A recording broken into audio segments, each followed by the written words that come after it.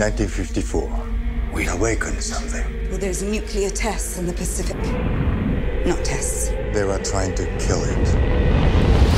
Unfortunately, most of the movie-going audience's only dealing with Godzilla is the so bad it's still kind of bad version with Matthew Broderick from 15 years ago. Now might be the best time to throw out that DVD or delete it from your iTunes account. This new take is more of what we're after. You are not fooling anybody when you say that what happened was a natural disaster. Because what's really happening is that you're hiding something out there.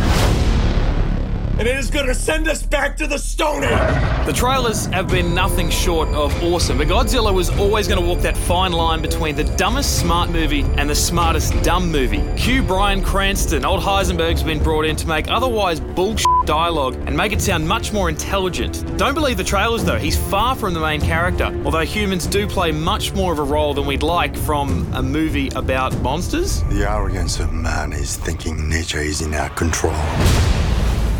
And not the other way around. Yes, we get fed a cautionary story about radiation power and nuclear weapons with more than a few similarities to what's going on over in Fukushima, all the while... Just get to the damn monsters! Problem is, when they do, it's not even Godzilla. You've got to wait to see him. Can you kill it? I believe something can. A monster. No. A god.